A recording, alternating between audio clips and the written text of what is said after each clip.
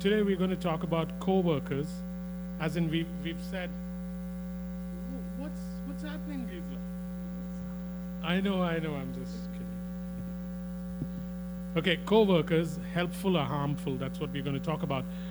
We said that Jesus is building his church. That is what we should be about. And that we are co-workers with him in his endeavor, because it's one of the only things he's doing right now. He's finished creating. He's overcome death, sin. He's risen. He's seated at the right hand of the Father. And if one were to ask the question, what is Jesus doing? The usual answers are he's interceding for you, which is true.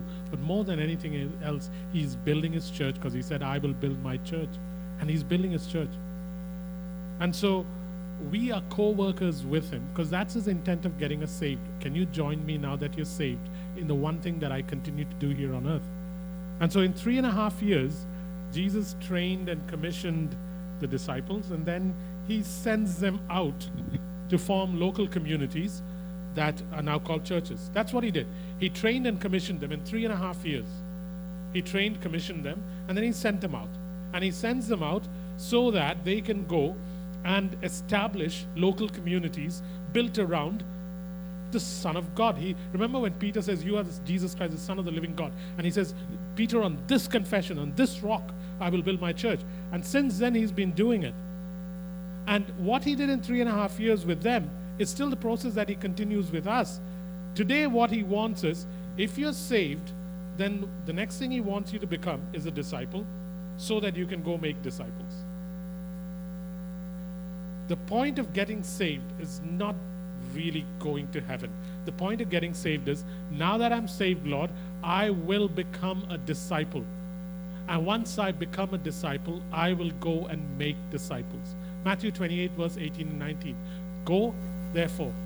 All authority has been given to me. Go, therefore, and make disciples of all nations, teaching them to observe what I have taught you, baptizing them in the name of the Father, Son, and the Holy Spirit, and I will be with you right till the end of the ages. So guys,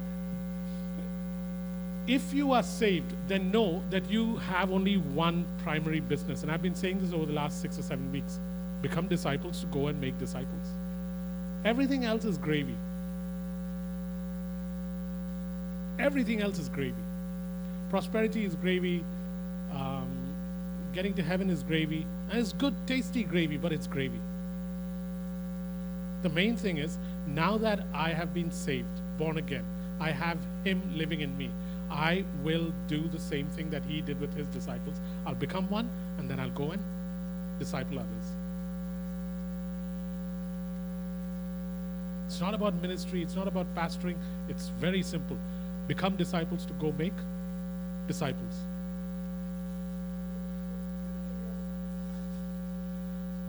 Kind of. And so go make disciples and be co-workers with him in building his church. Be co-workers with him in building his church. Be co-workers with him in building his church. And so that's why we want to examine co-workers. It's a scripture that's in the Bible that we are co-workers with him. So co-workers, you can be two kinds. You can be helpful or harmful. Is that biblical? Yep. Let's just look at it.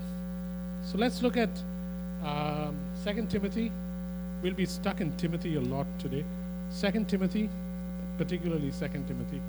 2 Timothy 4, 9 to 15. 2 Timothy 4, 9 to 15. Might not finish this today. We'll continue it next week. 2 Timothy 4, 9 to 15. So here it goes. Do your best to come to me quickly, for Demas, because he loved this world, has deserted me and has gone to Thessalonica. Crescens has gone to Galatia, Titus to Dalmatia. Only Luke is with me. Get Mark and bring him with you, because he is helpful to me in my ministry. I send Tychicus to Ephesus.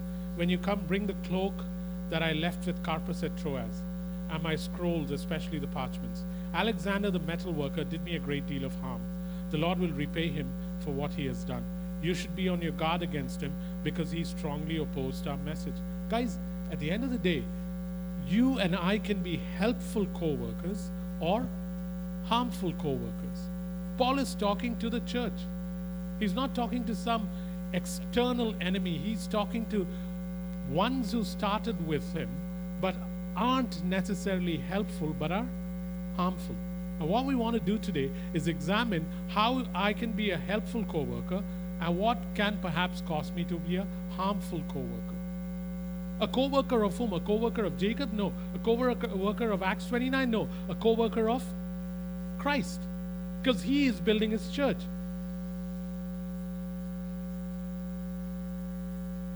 It is the only thing that we should hold as our primary concern. Building his church. I'm building my church. Will you join me? That's what he's saying.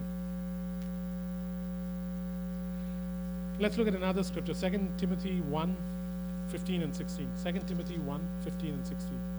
2 Timothy 1, 15 and 16. You know that everyone in the province of Asia has deserted me, including Phygellus, with a name like that, what did you expect? And Hermogenes. May the Lord show mercy to the household of Onesiphorus, because he often refreshed me and was not ashamed of my chains. On the contrary, when he was in Rome, he searched hard for me until he found me. May the Lord grant that he will find mercy from the Lord on that day. You know very well in how many ways he helped me in Ephesus. So again, you find three people. Two of them were harmful co-workers, while one of them was a super helpful co-worker. Now, what was Paul in the practice of doing? Paul was about doing just one thing: building his church. Everywhere he went, that was his only aim. How can I multiply what Christ has started? And it's worth saying again that the church is not built on a Sunday. It's not built in sacred spaces like this. The church is built every day, in streets, at work, in homes. And it's built by nameless, faceless, non-regent types. We only know 12 apostles. We don't know the 70. We don't know the 120. We don't know the 500 that Jesus met in 1 Corinthians 15. Nameless, faceless people that Jesus Christ had trained and had them ready before he left the earth, so that when the 3,000 to 5,000 come in the first week of the Holy Spirit, that there were already more than 600 people waiting to take care of them. And we'll never know their names. Very few of them are pastors or prophets and all that. We don't even hear of it.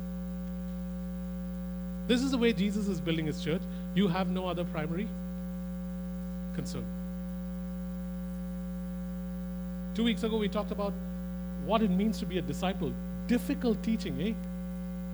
You are not even worthy of being my disciple if da-da-da-da-da-da. So, here's how we can divide harmful and helpful co-workers. So this is helpful, this is harmful. Helpful co-workers will be lovers of God. Harmful co-workers are lovers of the world. This one is kind of easy, eh? We usually nail this one, because I don't see too many lovers of the world here. I mean, sure, we sometimes are caught up in things, but most sitting under this roof right now are lovers of God. Second, and this one kind of is odd, thoroughly equipped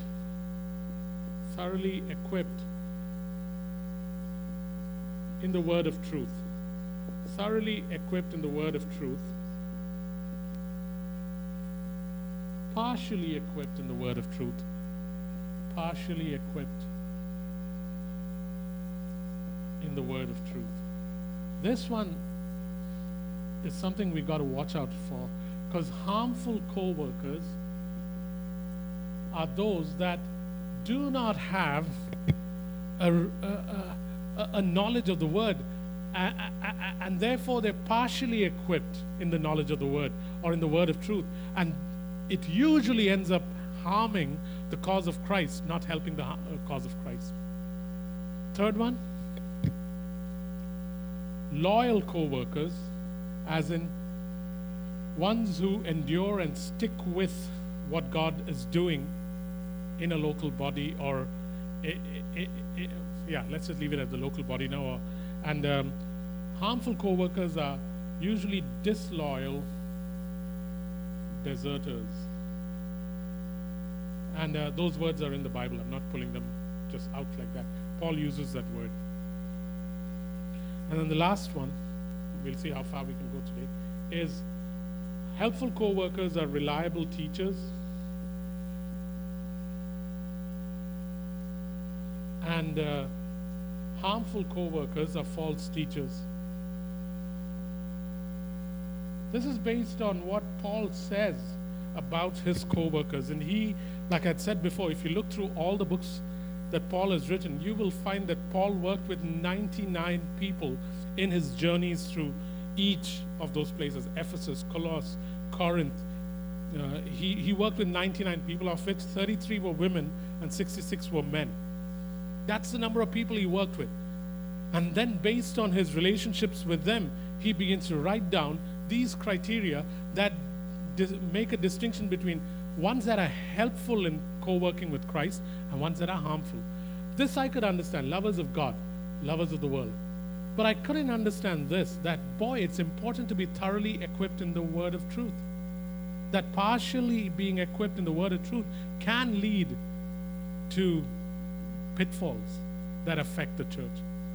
And that we have to be reliable teachers. We have a tendency to think that you only have to teach if you have gone to a Bible college or if you have the calling of a teacher. No, Paul is saying, hey, I want you to be reliable teachers so that what is deposited to you, you can now transmit to somebody else. Yes, there is the grace of teaching. Apostles, prophets, teachers, evangelists, and pastors. That is a minister sent to minister to local congregations or whatever. Yes, there is a gift of teaching. Yes, there is going to a theological school and getting academic knowledge about teaching. But that aside, there is a need for all of us sitting here to be reliable teachers. Reliable as in, what is entrusted to you, you should be able to now reproduce sincerely so that someone else gets it. We do this with our children.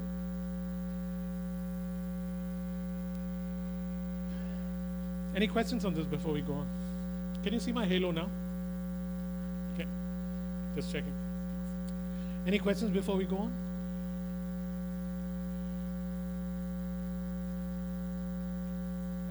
You agree with these distinctions? Okay.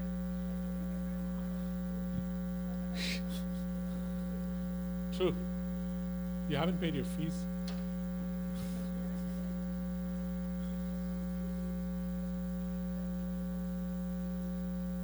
Yeah.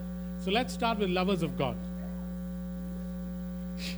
Let's start with lovers of God. So co-workers that are helpful are lovers of God.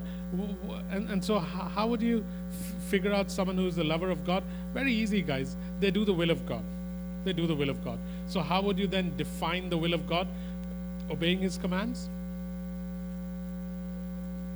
Obeying His commands? Here are some things that Jesus said are His will. 1, obey my commands. 2, I have no desire that anyone should perish, so go make disciples. Go make disciples. And 3, establish the church. You might think, really? That is being called a lover of God? I thought being a lover of God was sticking to certain ways of Christian living. That's a thing. It's supposed to be anyways. I mean, if you're a Christian, you must live a Christian life. But when you ask what is the will of God, here are 3 things that Jesus repeated again and again and again in the Bible. Guys, I want you to obey my commands. One who obeys my commands loves me. How do you know you love Jesus? You obey His commands. So that one is simple. 2, go and make disciples. I'm not picking on that because we are teaching on this. I'm picking on that because very expressly, Jesus, before He left the earth, sums up His entire will in Matthew 28, 18 to 20, when He says, listen, all authority in heaven and earth has been given to me. Therefore now, go make disciples, baptizing them in the name of the Father, Son, and the Holy Spirit. What do you baptize people into? You baptize them into a body. How do you know that? 1 Corinthians 12, 13. When you are baptized, you're baptized into a body.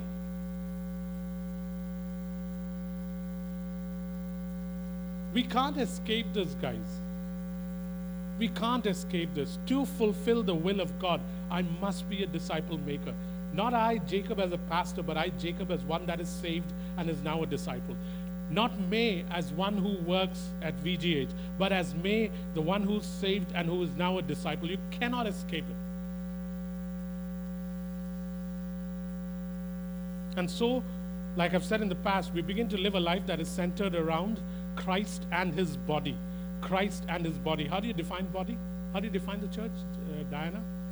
How do you define the church? No, that's not the definition that we had here for 5 years. I love putting you on the spot since you ask a lot of questions. Let me give you the mic as you answer so that everybody hears it.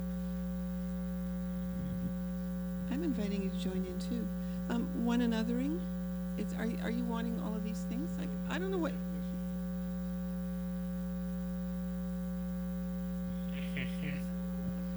Okay, so I just, because of all the questions she's asked over the last 12 years, it's always good to put her on the spot. So the church is defined as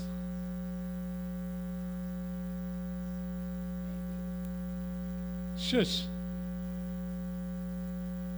Church is defined as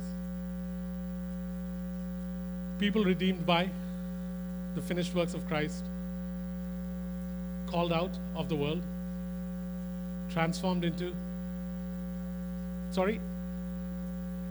carriers of his nature and his spirit, sent back into the world to demonstrate the kingdom, proclaim the kingdom openly, invite people into the kingdom, and make disciples of all nations, one life at a time. Can we try that again? Okay. Church is a people redeemed by the finished works of Christ, meaning his death, his life, his death, his resurrection, called out of the world, transformed into carriers of his nature and his spirit, sent back into the world to do what?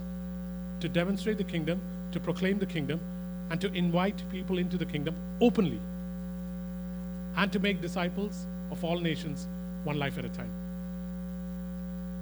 Guys, it's great if you can learn it, because truth is learned through repetition. It's great if you can learn it. So Diana, you're off the hook, man.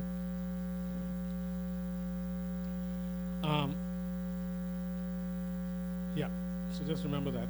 At the end of the day, lovers of God are people who obey his will or his commands,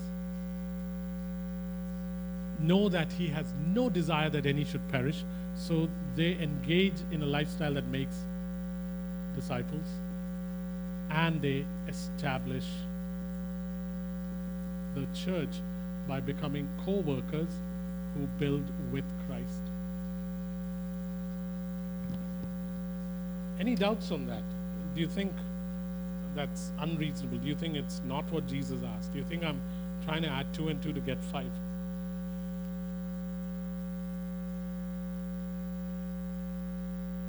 As in you're agreeing? Or? Yeah? Okay, so then lovers of the world. We'll just look at 2 scriptures. I'll kind of sum it up. Lovers of the world.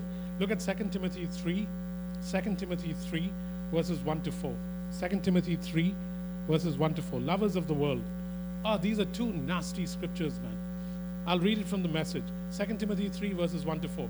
I'm taking bits from the Message. As the end approaches, people are going to be self-absorbed, money-hungry, self-promoting, profane, contemptuous of parents, dog-eat-dog, slanderers, impulsively wild, bloated windbags, addicted to lust, allergic to God, who make a show of religion. Lovers of the world. I mean, none of that be found in us, eh? And every time you find any of that in you, purge yourself off it. Thank God for Jesus Christ.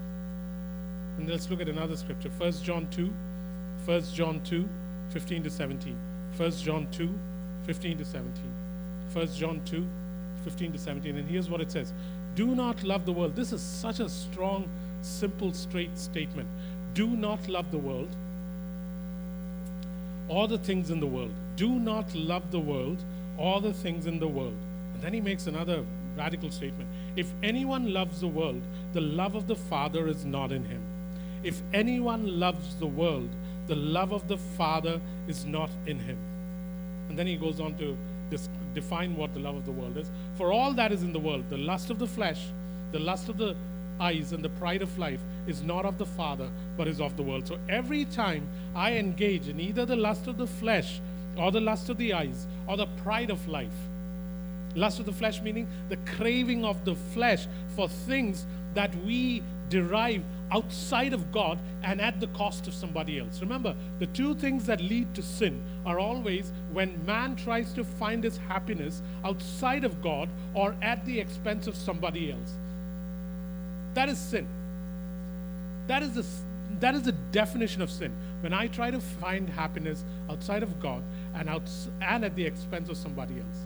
Therefore, if you take the 10 Commandments, you'll see that all of the 10 Commandments fall within this purvey of either love the Lord your God or do not covet your neighbor's donkey. One or the other. And so he says in 1 John 2:15 and 17, do not love the world or the things in the world. If anyone loves the world, Jacob, every time you engage in the lust of the flesh, the lust of the eyes, or the pride of life, know this, that the love of the Father is not in you. Very straight, eh? Okay, let's take the next two. Helpful co-workers are thoroughly equipped in the word of truth. Thoroughly equipped in the word of truth. 2 Timothy 3, verse 16 and 17. Verse 16 and 17. 2 Timothy 3, 16 and 17. And here's what it says. All scripture is God-breathed and is useful for teaching, rebuking, correcting, and training in righteousness, so that the man of God may be thoroughly equipped for every good work. Let me read that again. All scripture is God-breathed and is useful for teaching, rebuking, correcting, and training in righteousness, so that the man of God may be thoroughly equipped for every good work. If you want to be a helpful co-worker, increase your appetite for the word, your study of the word, because without it, you will at some point cause harm and not help. I met a person in South Africa on this last trip. Person is an elder in the church. And he comes to me and says, for the last few months, I've decided that that there is more to God than just the Bible. So I've stopped reading the Bible. And he says, because there must be more to God. I'm just waiting for God to show me more of Him. And so for the last few months, and I found out it was about 6 or 7 months, he stopped reading the Bible. I quickly went and told the pastor about it. Because he thinks there's something that he can find out about God through some other means. Increase your appetite. What you ate 2 years ago will not suffice for where you're going now. Be thoroughly equipped in the word of truth. How do we go about it? Paul talks about it. 2 Timothy 2:15. 2 Timothy 2:15. 2 Timothy 2:15. This is so that you can teach this to others too, guys. 2 Timothy 2:15. Do your best to present yourself to God as one approved, a workman who does not need to be ashamed and who correctly handles the word of truth. Let me read that again. Do your best to present yourself to God as one approved, a workman who does not need to be ashamed and who correctly handles the word of truth. Guys, if you want to show yourself approved in being equipped in the word of truth, then apply yourself to it, and when given an opportunity, do everything in your power. Work hard to present the truth in the way that it should be presented. Work hard at it. Work hard at it. If someone asks you to preach at Acts 29, don't do it the night before. Work at it. Be thoroughly equipped. When you stand here, let people, even though you're speaking simple truths, let people hear God because of the authenticity that you come with, because of the hard work you've put in, and because of the power of the Spirit of God, who's seen how thoroughly you equip yourself and apply yourself to the Word. Given an opportunity, don't say no. Always say yes and then say no later.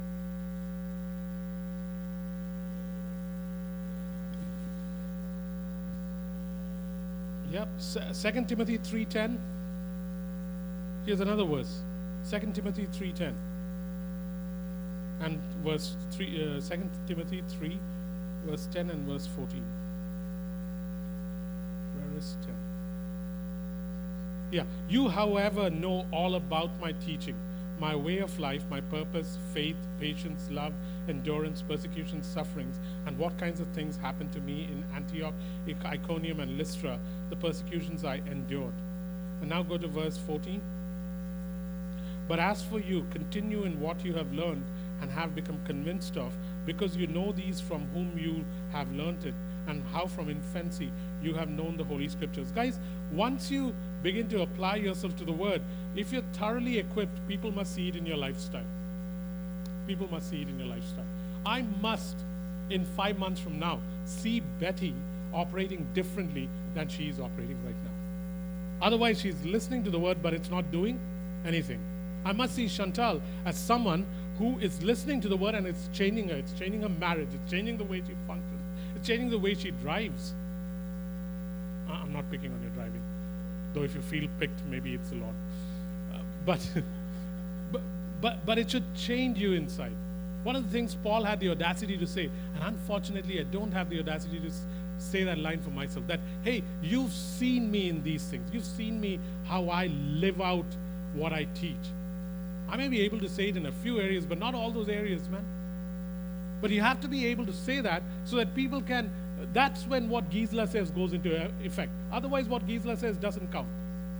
I'm talking about the scripture. She says, you are an epistle written by the Lord. I'm only an epistle written by the Lord when I practice what I teach. Otherwise, I'm not an epistle written by the Lord. I'm just an epistle carrier. I carry it in my hand or my phone. I pray, God, that I have the satisfaction of seeing every life being transformed every 5 or 6 months, and that you have the satisfaction of seeing my life changing and upgrading every 5 or 6 months. You should have that satisfaction, and I must have the satisfaction of seeing your lives changed because of the power of the Word. Otherwise, it's only coming through one ear and leaving through the other ear. That is not what makes us thoroughly equipped in the Word of truth. I mean, let me just pick on Rachel for a while because she's come back into the room. I mean, when she came to this church, she was a wimpy kid, man. She could easily be upset about things. And then you heard what I read out 2 weeks ago. 1 week ago. There's a marked difference between the one who came in and the one who is now. There should be change, guys. Otherwise, we will not be able to be helpful co-workers. We'll be harmful co-workers. Let's take another scripture. 2 Timothy 1:14. 2 Timothy 1:14. 2 Timothy 1:14. Paul's writing all this to Timothy, saying, hey, do it this way and you'll get it right. Be careful of ones who don't walk this way. He says to Timothy, guard the good deposit that was entrusted to you. Guard it with help of the Holy Spirit who lives in us. Guard the good deposit that was entrusted to you. Guard it with help of the Holy Spirit who lives in us. Whatever you learn here now, you got to guard it so that you can deposit it into someone else's life. And you guys are doing it in your homes, calling people over and trusting what has been placed in your lives. 2 Timothy 1:14.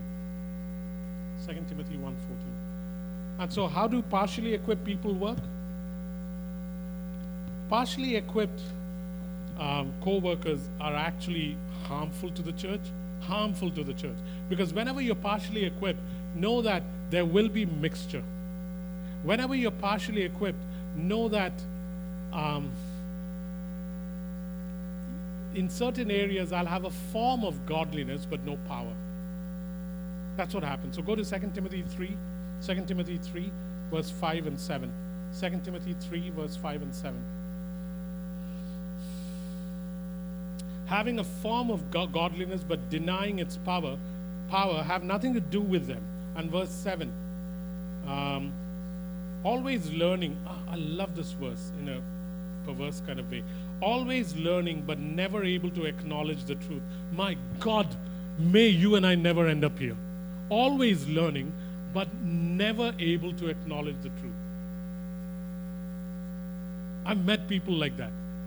Continuously hearing, but nothing happening in their life. If it is happening, it ain't showing. Can't be that, man. Can't be that.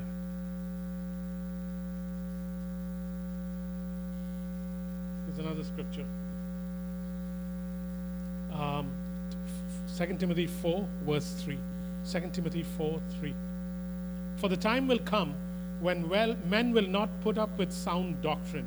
Instead, to suit their own desires, they will gather around them a great number of teachers to say what their itching ears want to hear. I realize every week I go home and I say, not every week, every second week I go home and say to the Lord, can't you let me preach something nice? Like, I would love to preach on faith and on healing, because I really can do it well. So let me preach something nice. This week I started off with something nice and then I had to cancel it all.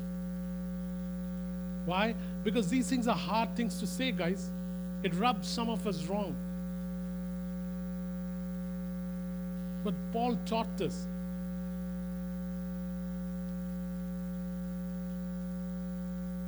We're not here to please itching ears, right?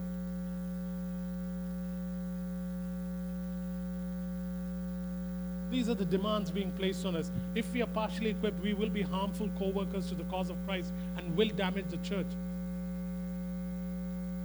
As far as it's possible, we should not allow that to happen to each other. Last scripture, 2 Timothy 3:8. 2 Timothy 3:8. Just as Jannes and Jambres opposed Moses, so also these men oppose the truth. Men of depraved minds who, as far as faith is concerned, are rejected. When you're partially equipped at some point, when what is being said does not agree with you, not because it's unbiblical, but because it doesn't sit well with you, because you think a certain way, you begin to oppose what the truth is. That is when you now become a harmful co-worker, not a helpful co-worker. You're not opposing it because it's unbiblical. You're opposing it either because you don't like the person delivering the message, or because it goes against the grain of how you want things done. But remember what we're doing. We are adorning His bride.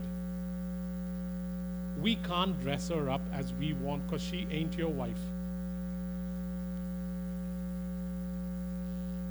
She is His wife, and we are bridesmaids. We do what the bridegroom tells us to. There's no amending here, eh? You cannot amend anything here. Gotta be biblical. Let's do one more and then we'll do the reliable and false teacher later, because it's 3:59. I'll stop in 6 or 7 minutes.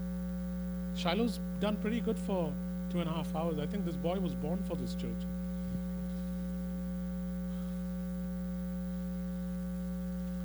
May we have more such babies who love long sermons.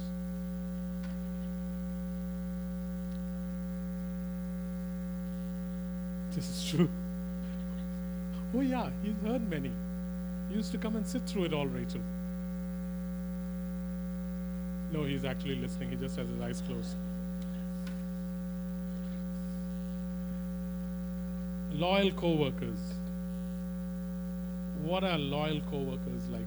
Colossians 4. Man, Paul had such a rich life. Huh?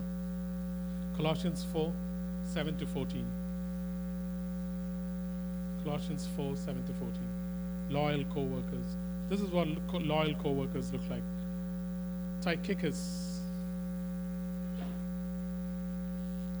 will tell you all the news about me. He's a dear brother. Huh. Brother. He's a dear brother. A faithful minister. Faithful minister.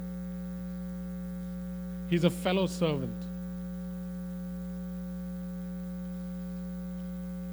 I'm sending him to you for the express purpose that you may know our circumstances that he may encourage your hearts.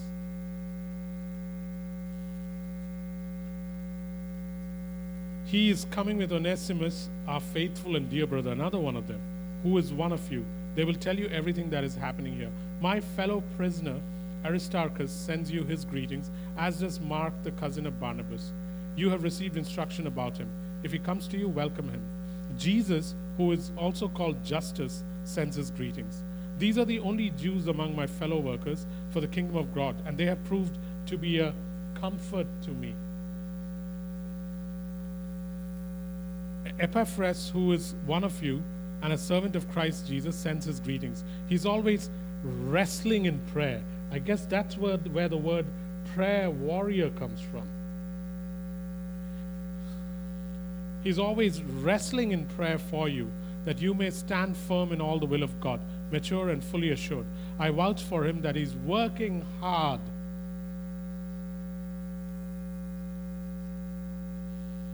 He's working hard for you and for those at Laodicea and Hierapolis. Our dear friend Luke, the doctor, and Demas, and this is the same Demas who later on leaves, sends greetings. Give my greetings to the brothers at Laodicea and to Nympha and the church in our house.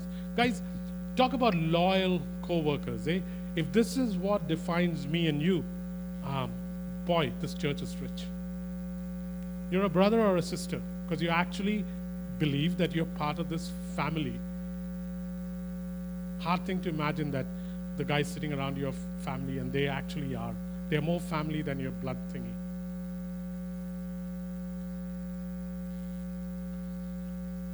Brother, faithful, as in dependable, countable, reliable. Servant, I can think of some of you. Encourager, not with platitudes, but genuine encouragement. Comfort. Oh, do you think people need it? Hey, guys who are actually leading churches need a lot of comforting, eh? So I'm talking about me now. It's a good thing to comfort me, man. Saying every now and then, Jacob, doing a really good job,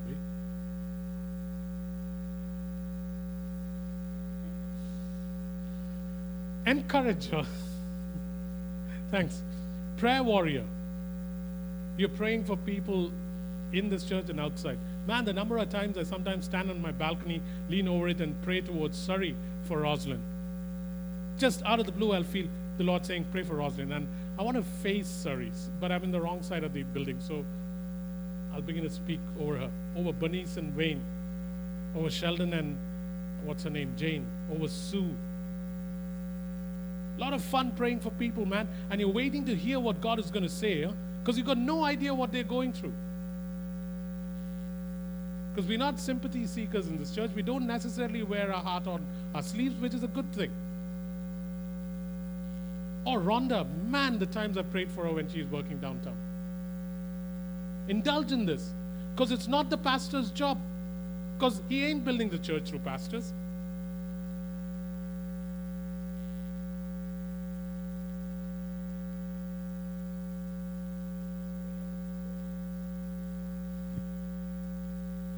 Yep. Prayer warrior, hard worker. Ask this of yourself. Hey, are you a hard worker at Acts 29? A hard worker at Acts 29. Most of you are. Can't think of anybody who isn't right now. Let's go to one more scripture. 2 Timothy 1, 16 to 18. 2 Timothy 1, 16 to 18. We already read that. But look at what this guy did. Look at what this guy did. You know, these are the kind of guys who will bear shame and bear loss for the sake of Christ and for the sake of the people in the church. They'll bear the shame and they'll bear the loss. Look at what he does. May the Lord show mercy to the household of Onesiphorus, because he often refreshed me and was not ashamed of my chains. On the contrary, when he was in Rome, he searched hard for me until he found me. May the Lord grant that he will find mercy from the Lord on that day. You know very well in how many ways he helped me. I'm telling you, this is happening at Acts 29. I don't even know about it. I hear about it 2 months later. of how you guys go out of your way to help each other. Keep building on it, man. The pastor doesn't need to know anything. As long as we do it, Christ is watching, right? We are not co-workers with the pastor. We are co-workers with Christ. And then listen to the pastor. And then the last one is disloyal. We'll stop there. Disloyal co-worker. Guys, please understand. Leaving this church does not make you disloyal. It just makes you a church leaver. And that's perfectly all right. If you feel at some point you need to leave Acts 29, never think that you're being disloyal. You're just leaving. You may have good reasons or bad reasons. So don't think of yourself as disloyal if you leave this church. But being a disloyal co-worker is a process. I got to show you this process. I didn't come up with it. I don't know the name of the guy who came up with it. Jeevan, aren't you supposed to do this?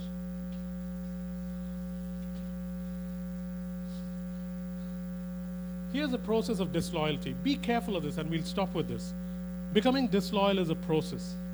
The first thing that happens before we go the route of disloyalty is an independent spirit. We are dependent people because we are reliant on each other. My elbow or my eye cannot afford an independent spirit. When cells become independent, it's called cancer. They do what they want. So, an independent spirit. Two examples of an independent spirit are Joab and Absalom.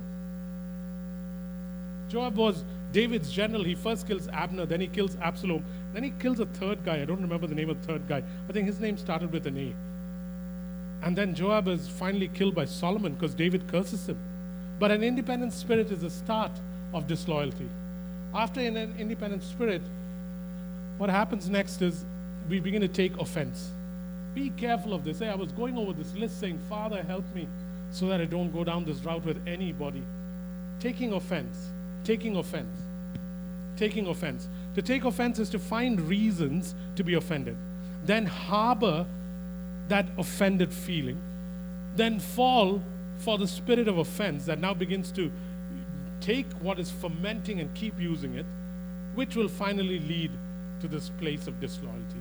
So, if Mike says something and I take offense, sure, there may be ways Mike can offend me. But once I take offense, if I keep harboring it, I now open the doors to the spirit of offense. In churches, this is super common. This is how most churches behave. And this is how most churches end up having problems. I remember long ago, two people at Acts 29 were good people, but they would just irritate each other and take offense. So I thought to myself, these two can't do this because they're really good people, and they were right at the start of Acts 29, they were there. So I took both of them and locked them in a room. And I said, you guys are both grown up enough and know enough about the Lord, so I'm going to lock you up in a room.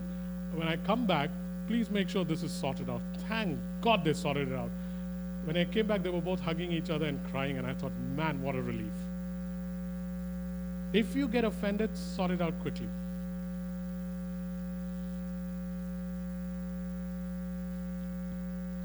Third, disengagement. Once you take offense, you begin to disengage. Once you take offense, you begin to disengage. Disengage is to separate it. Disengage is disengage is the practice of being together alone. Being together alone. Where you're together but you're aloof. So this process can continue for a while. You can be in a church for 4 or 5 years, and yet you can be disengaged because there is offense or there is something that has affected you. And so you are together, but you're not. And in the process, you don't share the burden of the church. The next one is judgment and criticism. Judgment and criticism. That's the next stage. When now you start criticizing and judging things, some things are worth being critical about, but bring it to the right people, and hopefully they'll be gentle enough to listen to you. If they're not, take it to others, then bring it to the pastor, especially if the pastor is the one who's having who you have an issue with. Judgment and criticism.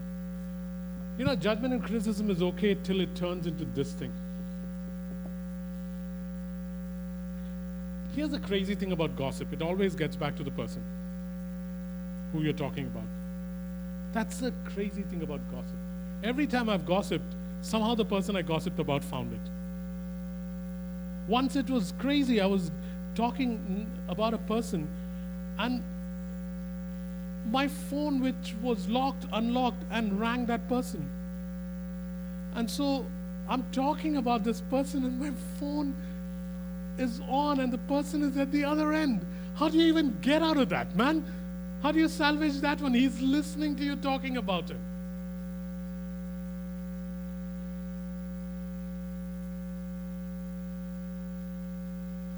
Gossip always gets back to the source.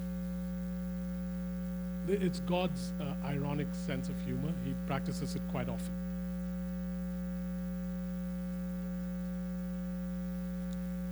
After gossip comes deception. And what is the deception? The deception is, I am more spiritually mature than this bunch.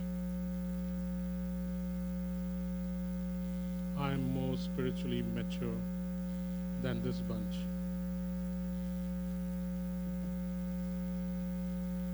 And actually, you might actually be legalistic, not spiritually mature.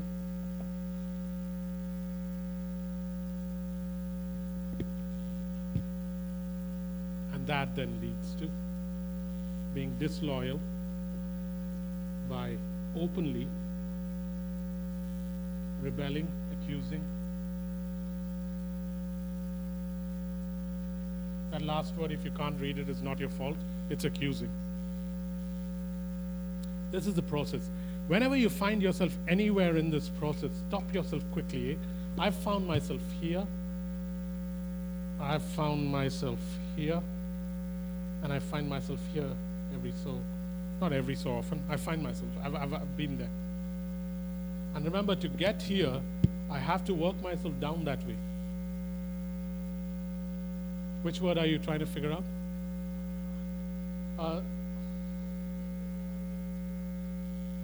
Open belly. Openly rebelling and accusing. Yeah. Openly rebelling and accusing. Yeah, this is the process, guys. Whenever you find yourself here, know that you're in a place of being a disloyal worker, and you will not help the cause of Christ. You will harm the cause of Christ. Get out of this as quickly as possible.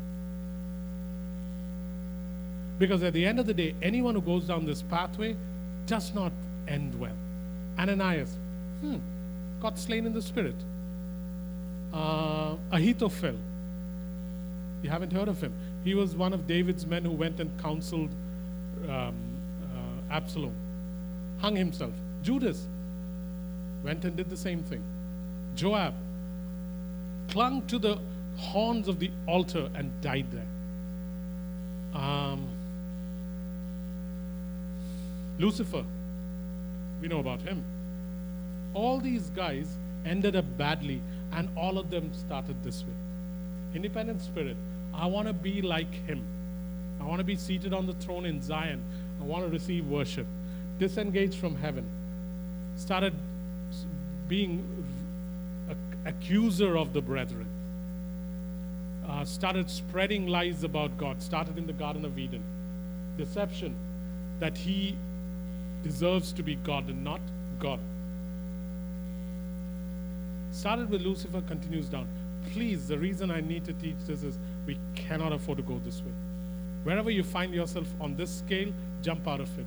Because whenever I'm finding myself on this scale, I'm always reminded, Jacob, it's only a matter of time. Jump out of it. These are harmful co-workers. We'll stop here. False teachers, reliable teachers, we'll talk about next time. Father, thank you for